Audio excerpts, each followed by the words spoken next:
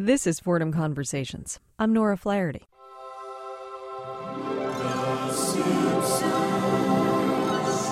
Do you know that song? Yeah, you do, unless you've been living under a rock since 1989.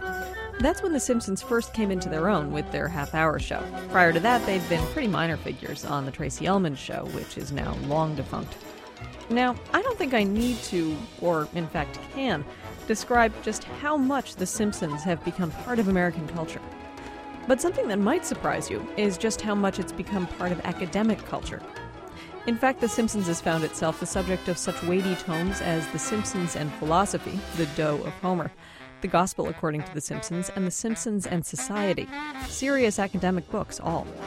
Of course, that's in addition to titles like The Simpsons Rainy Day Fun Book. But still, there seems to be something about The Simpsons that invites a deeper inquiry than, say, Family Guy. One of the more recent inquiries spawned by The Simpsons is by my guest today on Fordham Conversations.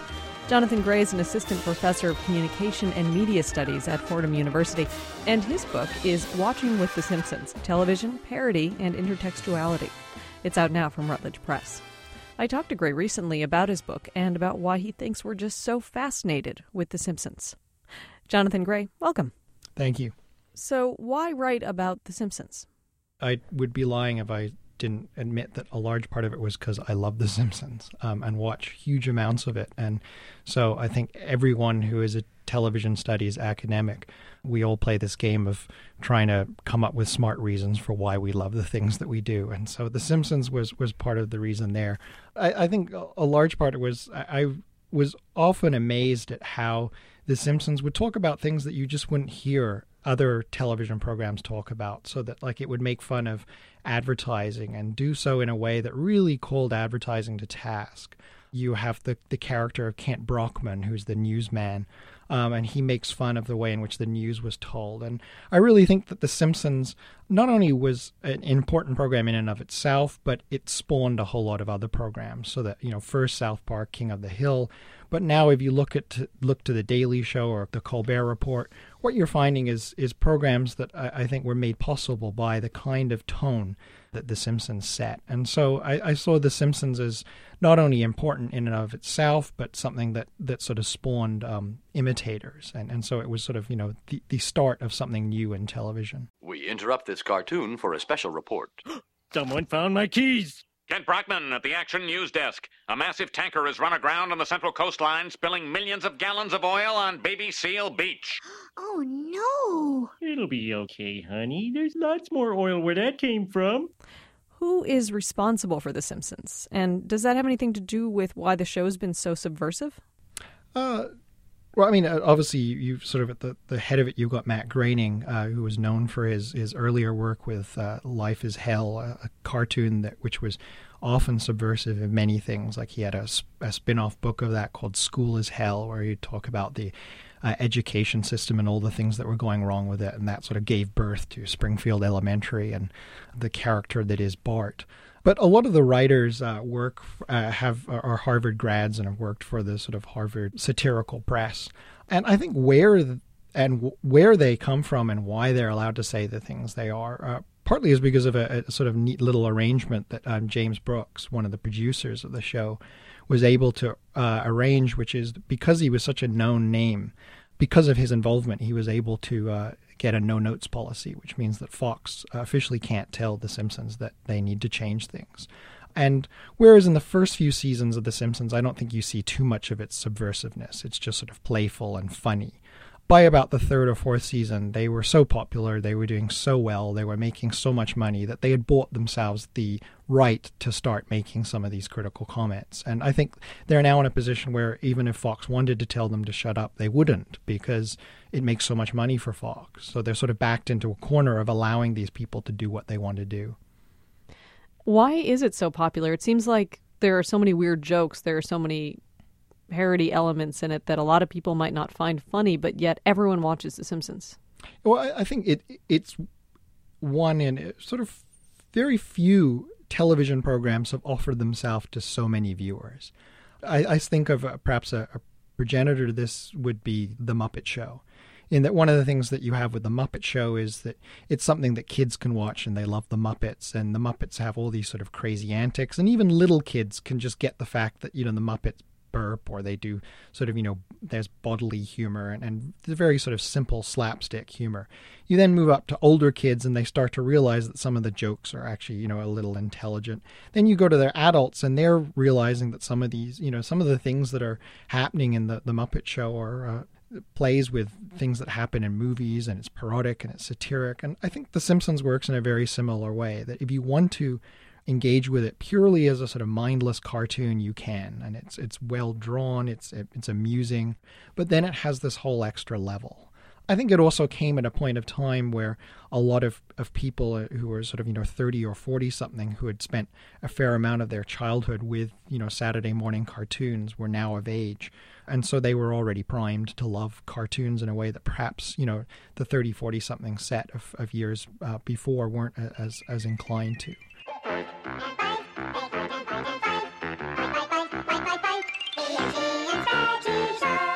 I think it just talks to so many different people in so many different ways. And I think it's also been very successful worldwide because although it's in, I think it's 60 or more countries, it's not a program that does what so many other American programs do, which is tell you why America is so fantastic and why everything in America is working perfectly. It makes fun of America. And so I think internationally that's one of the reasons it's done well too. Certainly the audience research that I conducted, a lot of the non-Americans were saying that they loved how Homer was a sort of a parody of the modern American, and Springfield was a parody and a satirical attack on small-town America. So it sort of opens itself up in so many different ways to so many different kinds of viewers. Marge, can't we get some clear plates? I can't see the TV. Are there groups of people who don't like The Simpsons because of the way that it makes fun of America? Well, that's what's interesting. I haven't heard of people who feel that that they don't like The Simpsons because of that. I think in the early days there were many people who felt that The Simpsons was a bad program because of Bart. Certainly in its early days, it was marketed almost as the Bart Show. And Bart, as this rude kid, disturbed a lot of Americans. The great commentary was from George Bush Sr. and his wife, who campaigned around The Simpsons and talked about how we needed a nation closer to the Waltons than The Simpsons. And Bart was certainly at the middle of this big moral panic about, what was happening to the family and the nuclear family, and The Simpsons seemed to be ruining all that. The funny thing is 10 years on, there's so few nuclear families at the center of TV shows sometimes that The Simpsons is now sort of flipped, and people now love it for being one of the last bastions of a sort of good old sitcom. And so whereas you had, George Bush saying that he didn't like it, 10 years or 15 years ago, you now have Tony Blair saying that he watches it all the time. You have the Archbishop of Canterbury giving it probably the best endorsement it's ever received, which is that it's on the side of the angels. Oh my goodness, kids, Homer, we're late for church. I'm glad I dressed last night. Oh, I'd love to go with you, honey, but I got a lot of work to do around the bed. Homer, the Lord only asks for an hour a week. In that case, you should have made the week an hour longer. Lousy God. I think whenever it does criticize, it criticizes in a playful way. So it's hard for people to get too offended by it. So I think that's why you don't find too many people worrying about its, quote, anti-Americanism. Partly because within the frame of America, people probably look at it and think, oh, it's just making fun of middle America. It's only outside of America that people see it as making fun of all of America. There's one aspect of the people in Springfield that I've always found to be sort of interesting, which is that they riot at the drop of a hat. Yeah.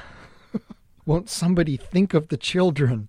The Springfieldians are a wonderful lot. And certainly that's where we get some of the parody of sort of a small town America. No, there's no justice like angry mob justice. I'm gonna burn all the historic memorabilias. I'm gonna take me home a toilet.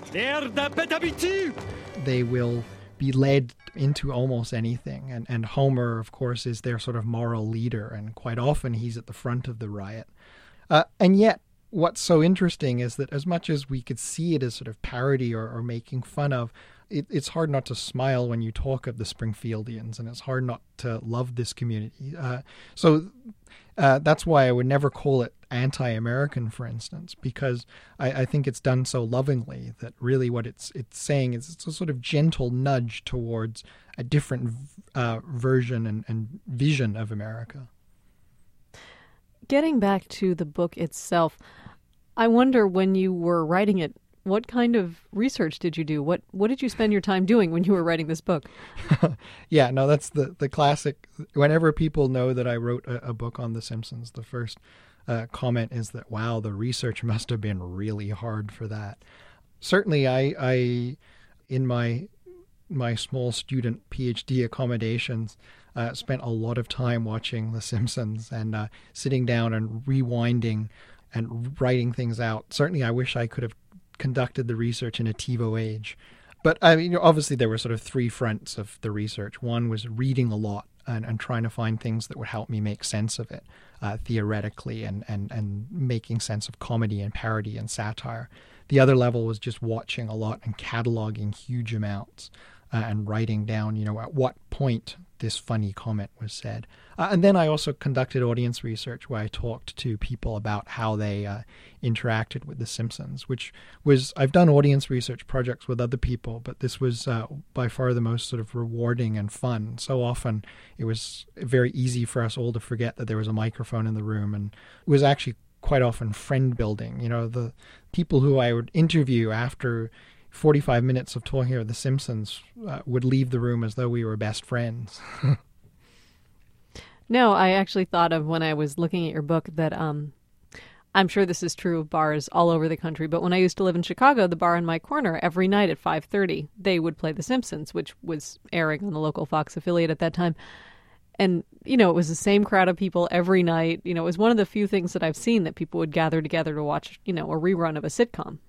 Yeah, no, it's amazing how it still gets that kind of audience, and especially I found in multiple countries too. Like, one of the people I interviewed for the book was someone else put me onto them, and they said, you must talk to this woman because her house was the place to watch The Simpsons during college. And apparently 30 or 40 people would turn up, and standing room only, to watch The Simpsons. It's got this incredible power. Certainly, too, in my own experiences backpacking around Europe, it's the common cultural currency that everyone has. You can talk about The Simpsons.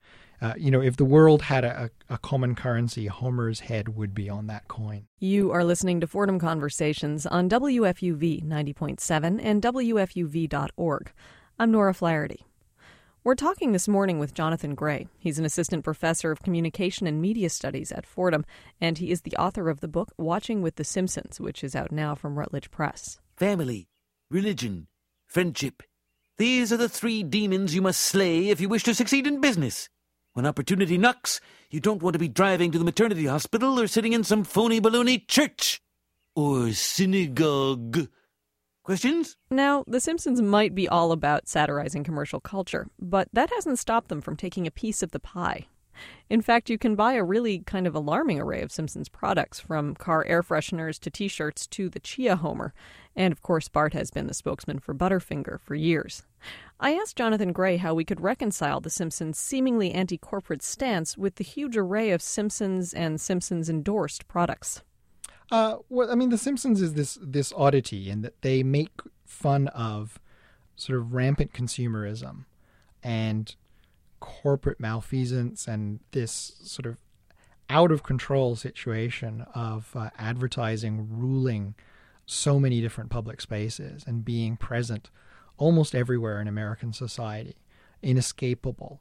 And so in doing that, they are one of the only programs that will quite often lodge that complaint. At the same time, they are probably the most guilty. There is no program on television that has its characters in more advertising campaigns, partly because they're animated. You can use them elsewhere. But even then, when was the last time you saw, a Family Guy product as to the same degree as the Simpsons products. The Simpsons, actually one of the reasons they got on air was because there was an established deal to have Bart as a spokesperson for Butterfinger. News Corp and Fox wouldn't have gone for the deal of giving the Simpsons their own show unless that was there. So you have these two things that on the face of it make the Simpsons a complete hypocrite. And in some senses, they are a complete hypocrite. And they're actually odd in gleefully proclaiming their hypocrisy. There have been episodes, for instance, where there's one where Bart gets famous and his face gets put on all sorts of products. And it gives rise to lots of comments from the family about how awful it is that Bart's face is everywhere, and it's on T-shirts and it's on the Thanksgiving Day parade and so forth. So they embrace that. Now, that may lead some people to say, well, then the value of their critique is completely undercut. I'm more inclined, I think, to see it in the degree of, yes, they're hypocrites, but what does it actually do? It's for the same reason that, a corporation that on one hand does awful things to the environment and then on the other hand donates, money towards environmental programs. It can be accused of hypocrisy. However, if you are the person working for that environmental program that's been given that money, that is something that you are working with. That's very real. It's tangible. It's there. And I think similar things happen with The Simpsons, that on one hand, yes, it's economically complicit. It does all of these things that it says that the media sphere shouldn't. And yet, on the other hand, it gives us some of the only language on television with which we can criticize that act. I think, though, that there is a little bit of a difference between the way that The Simpsons does it and the way that other TV shows might do it. And I thought of this when I was looking at your book while I was watching The Office on NBC. And it's an episode that involves one of the characters really loving his shredder that he got from Staples. And as I'm watching this, I'm thinking, this is really weird. Why does he keep talking about this shredder? And then it comes out of the show, and it's an ad for that shredder. Mm-hmm. And then the next show that came on was the new one with Tina Fey, 30 Rock. And that show was all about how they didn't want to do product placement. I was thinking as I was watching that this would not have been possible without The Simpsons, this sort of level of irony and weirdness. I felt like it's sort of The Simpsons made it possible.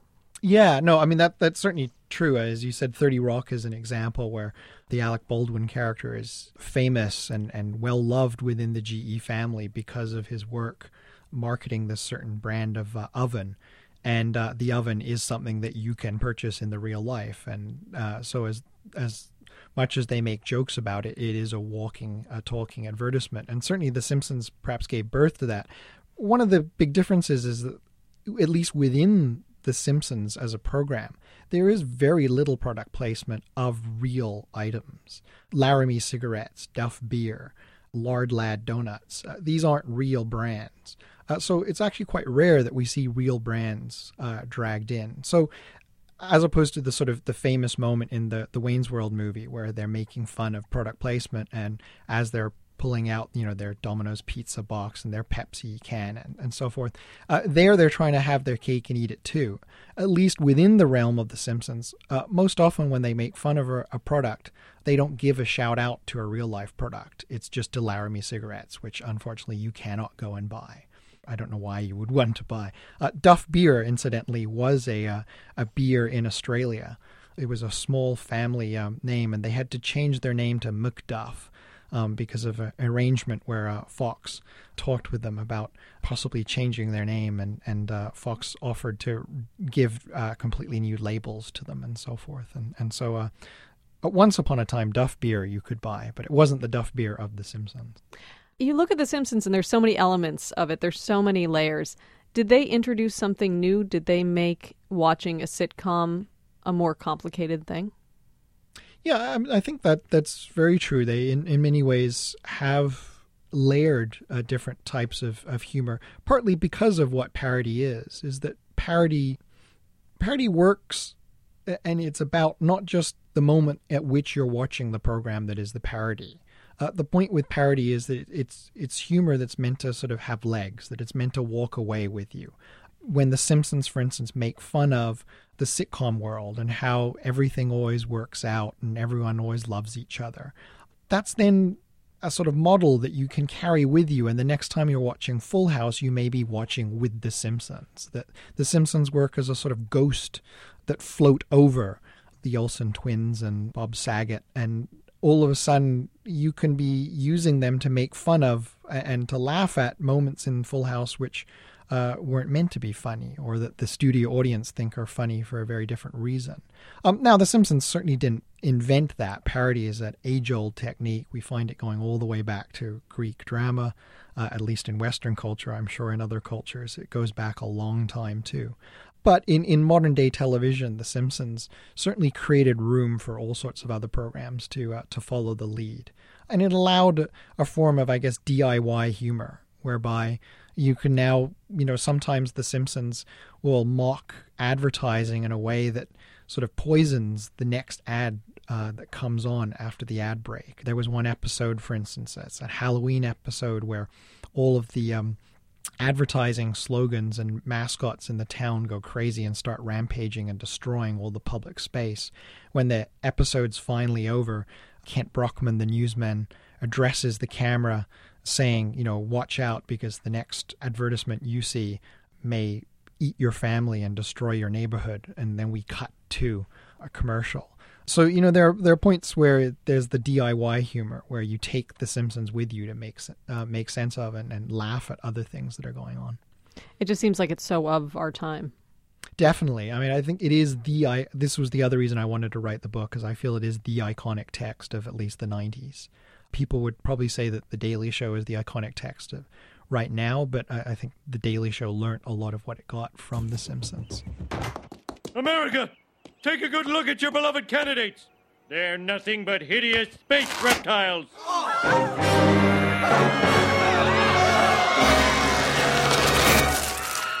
It's true. We are aliens. But what are you going to do about it? It's a two-party system. You have to vote for one of us. He's right. This is a two-party system. Well, I believe I'll vote for a third-party candidate. Go ahead. Throw your vote away. You're listening to Fordham Conversations on WFUV 90.7 and WFUV.org. I'm Nora Flaherty. Just ahead this morning, it's Cityscape. That's Cityscape with George Bodarky this morning at 7:30 on WFUV. We're talking today on Fordham Conversations about The Simpsons. My guest is Jonathan Gray. His new book is Watching with The Simpsons, Television, Parody, and Intertextuality. It's out now from Routledge Press. Gray's an assistant professor of communication and media studies at Fordham. I asked him what it was like writing academic stuff about something that's so not academic. Yeah, part of it's actually made easy, I think, by the level of intelligence of the humor in The Simpsons. I've written about other more banal texts that perhaps aren't as smart, and you then have to change the language because you have to take something that's phrased in a very sort of regular language, and you have to try and find a way to translate it into the sort of requirements of academic speak.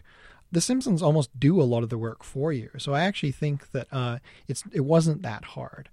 What would be ideal is to have a CD-ROM that I can include with the book with clips, because sometimes you're forced to describe humorous situations and scenes. For instance, one of the things I couldn't talk about as much in the book is some of the play that they do with music, partly because it's harder to talk about the music when it's not lyrical.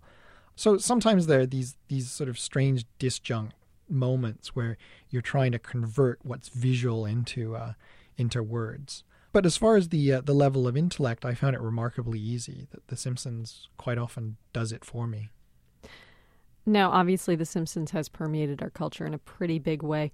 I was surprised to see in your book that dough was even in the Oxford English Dictionary. It certainly is. Tell me more about why you think that has happened.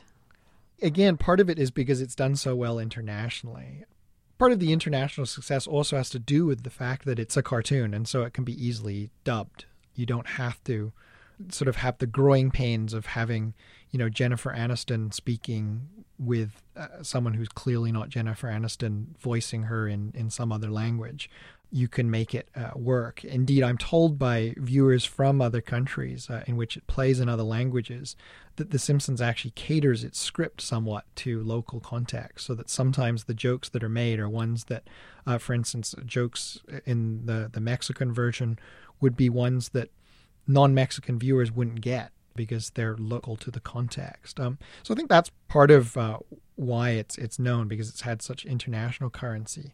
I think there's also just the sort of comic mastery and comic genius of Homer as the sort of everyman who is at one and the same time spokesperson for so many feelings and strange desires that people have, and yet the perfect example of the consumer gone wrong, of the person who's been lost in the system, who must buy everything that he sees on TV, who listens to everything that he's told, who clearly didn't listen to anything in school, couldn't tell you how many states there are. And so there's something about the comic potential of that character. I will ask you one more question, and I'll close with this. What is your favorite Simpsons episode and why? Ooh. That's one that will change on almost any day of the week.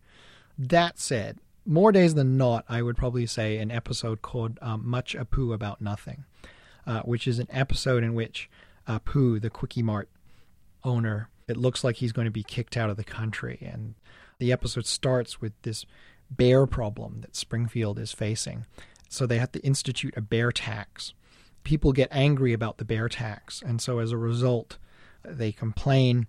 And the mayor spuriously claims the bear tax, that it has nothing to do with the bear tax, but in fact taxes are higher because of illegal immigrants. And that gives rise to great riot and sense of anger amongst the citizens of Springfield that why do we have illegal immigrants? And they give birth to a proposition that would deport all illegal immigrants. And it's a wonderful episode of satire because it plays with a proposition that was actual in California, and it looks at some of the sort of xenophobia that can sweep up the nation. There are some wonderful lines in it. Homer gets involved with this and goes around plastering posters that have Uncle Sam saying, "I want you out." When Chief Wiggum rounds up the illegal immigrants down at the port, it's with the list that, okay, here's the list of deportations. First, we'll have your tired, then your huddled masses yearning to breathe free. And in the recontextualization of the Statue of Liberty's promise, I think it ends up with a wonderful commentary on Promise of America and how some of the xenophobia works against that promise. And so rather than just being a small joke or a series of jokes, it's an episode that really comes together around a single issue and quite an important issue. And it does so in such a playful way. And it has us on the side of Apu and the illegal immigrants right from the beginning because Apu is such a loved character. So I think it's a wonderfully rich example of satire. I believe that's also the episode where Homer leads the march down the street saying, "We're here, we're queer, we don't want any more bears," which I've always liked. That would be Homer. Well, Jonathan Gray, thanks so much for coming in. Thank you very much. That was Jonathan Gray. He's an assistant professor of communication and media studies at Fordham, and his new book is Watching with the Simpsons, Television, Parody, and Intertextuality. It's out now from Routledge Press. From WFUV, this has been Fordham Conversations. Up next, it's Cityscape with George Bodarky. I'm Nora Flaherty. Thanks for listening, and have a great weekend. We could tear this house down. No! My friend, stop! Let me finish. We could tear it down, but we'd be tearing down a part of ourselves. You could close down Moe's or the Quickie Mart, and nobody would care. But the heart and soul of Springfield's in our Maison Derriere.